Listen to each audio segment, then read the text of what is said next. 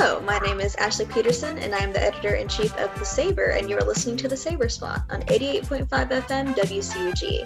And today I have with me on the recording Vivian Duncan, who is our office manager at The Saber. And how are you doing today, Vivian? I'm doing good. How are you?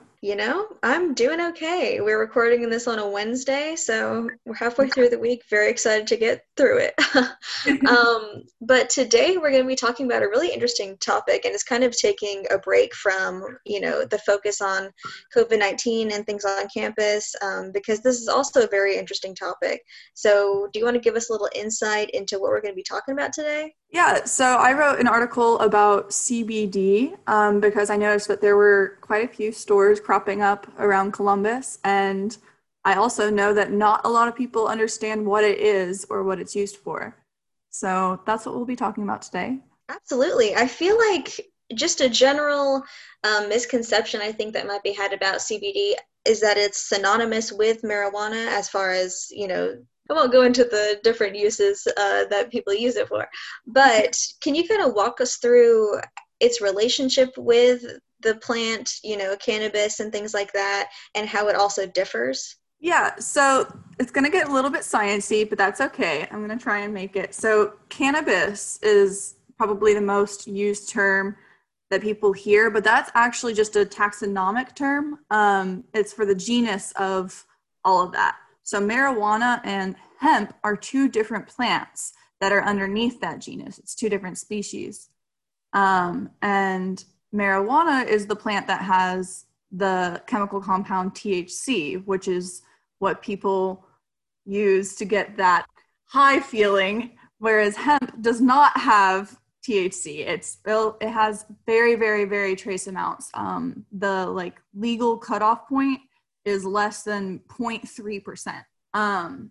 But hemp is where CBD arrives from. So it's not even the same plant. Yeah, it's pretty cool. Yeah, that is super interesting. And I think a good insight into it as well, because there is kind of that relationship and that connotation when you talk about CBD, as far as like, oh, it's the same thing as, getting high, which, as far as I've understood and from reading some of your research, that's not necessarily what people are taking it for, correct? Correct. No, you're not going to get any sort of those feelings from taking CBD. It actually is really cool because our bodies are made to process CBD. CBD stands for cannabinoid. Yes. Okay.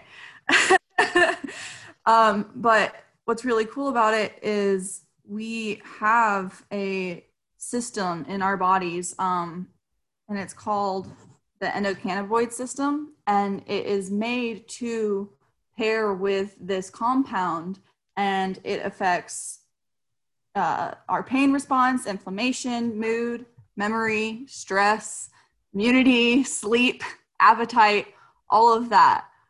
So what it's usually used for is to help with seizures. That's the biggest thing. That's the thing that has been the most accepted by the medical and scientific community as, okay, CBD does help with seizures.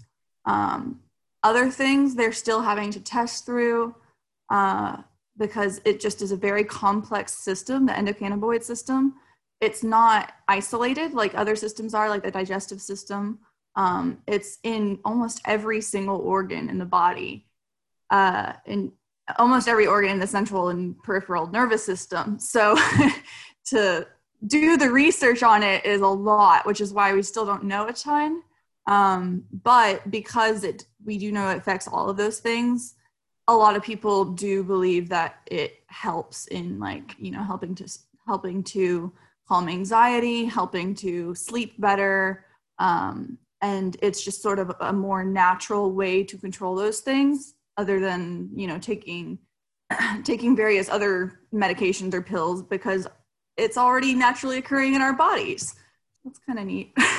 Yeah, that is pretty interesting too, because as you said, there is a lot more research that does need to be done on it, but there is some evidence for, it helping seizures. And I have heard it touted as kind of like a cure-all for a lot of things. Kind of, what would you say as far as like what you found does it indicate that it does have all of those different applications, or does it seem like it might be more limited? Well, the US Food and Drug Administration actually prohibits manufacturers from making any claims about being able to cure or mitigate or like prevent any diseases or negative functions of the body, just because they don't know for sure yet, other than the seizures. So if you see something that's like claiming to be a cure-all, that probably is not a great sign. They're probably just trying to make money. However, I do believe that it does have that effect for people who have those issues. And that's the thing, is it's not going to have an effect on you if you don't have something that needs to be fixed with it. So For sure. taking it like, a lot of people do take it though regularly as sort of just like a vitamin to help your endocannabinoid system, keep running smoothly. And the most like popular and effective method of taking it, which is also a question I've gotten, is through tincture form. So it's like a little bottle of your oil, and then you take a dropper full of whatever dosage you require, and you stick it under your tongue, and you wait like 1 to 5 minutes to let it just like soak through into the bloodstream from that area, and then you can swallow it.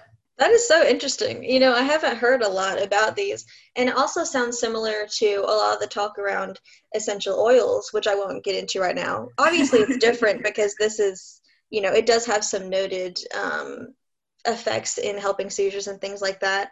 And I think it's also really interesting to walk that line when you're talking about wellness and kind of alternatives for treating things like this, because I do think that essential oils and things can be helpful, although, as you said, the Food and Drug Administration does prohibit them from making big claims. Especially, I know that I've seen in several documentaries about, you shouldn't ingest essential oils. However, CBD, I don't believe, falls under that umbrella, correct? No, it is an actual chemical compound rather than just a extract from a plant. It is an extract from a plant, but Yeah. a little bit extra in there. Mm-hmm. And the research that backs it, which is very interesting. Yeah, and just for me, it comes back to that idea that all mammals have this system in us that coincides with this chemical that it's produced by this one specific plant. And that's just crazy to me. Yeah. I'm just excited to see what else we find out, like when more studies are done and more science comes out. Absolutely, me too. And I mean, talking about all the different studies and the Food and Drug Administration, there's some different legality having to do with CBD. Can you tell us a little bit about what that looks like? Yeah, so CBD actually is legal now in all 50 states because it, again, comes from the hemp plant, not the marijuana plant. So marijuana is it's recreationally legal in 11 states and medically legal in 33 states. But all 50 support CBD because it doesn't have any of those psychoactive compounds in it.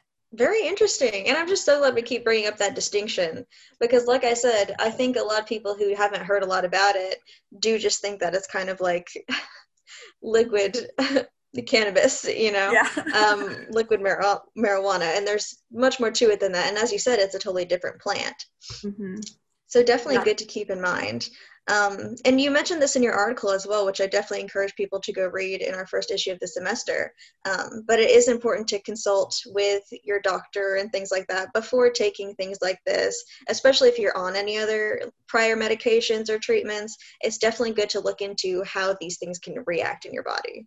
Definitely, especially if you're on any medication that are like mood suppressors or appetite suppressors, anything like that, that the endocannabinoid system already maintains. You don't want to mess anything up. So be sure to talk to your doctor if you're worried about anything like that. But honestly, if you want to try it, if you go, I can't speak for all of the CP stores in Columbus, but if you go into a store, they're going to be very helpful. They're going to be, wanting to make sure that you feel safe and smart in what you're doing. and they're going to talk you through whatever you need to know to start out. Yeah. And I mean, I would also just encourage people to do a lot of research. Neither of us are doctors or scientists or things like that. But it's just been research and looking into what the experts are saying. And so I definitely think that's important to keep in mind. You know, if you are going to try something like this, definitely go into it being informed. But yes, did you have anything else you want to tell us about CBD? Not really. I would just reiterate, you know, there's a lot of like very scientific studies and scientific articles out there that are very interesting to read because they give you the like primary evidence either to or for or against. But obviously it's a little hard to get through sometimes, a little hard to digest, which is why, you know, reading an article that sort of summarizes it all for you is also kind of nice. But if you want to have that extra like backing up in your head that, okay, yes, this is science, go, you know, feel free to try and find those. Absolutely. Well, thank you so much for joining us today, Vivian. It was really interesting hearing about this. And thank you for listening to The Saber Spot on 80.5 FM WCUG. The Saber Spot was produced with the cooperation of the student staff of 88.5 WCUG Cougar Radio and the CSU Department of Communication, Department Chair Dr. Gibson. Dr. Bruce Getz is WCUG's faculty advisor. Thank you to Joe Miller, Saber faculty advisor. You can listen to this show and other shows like No Strangers Here on 88.5 FM, TuneIn, or SoundCloud. Just search our call letters WCUG.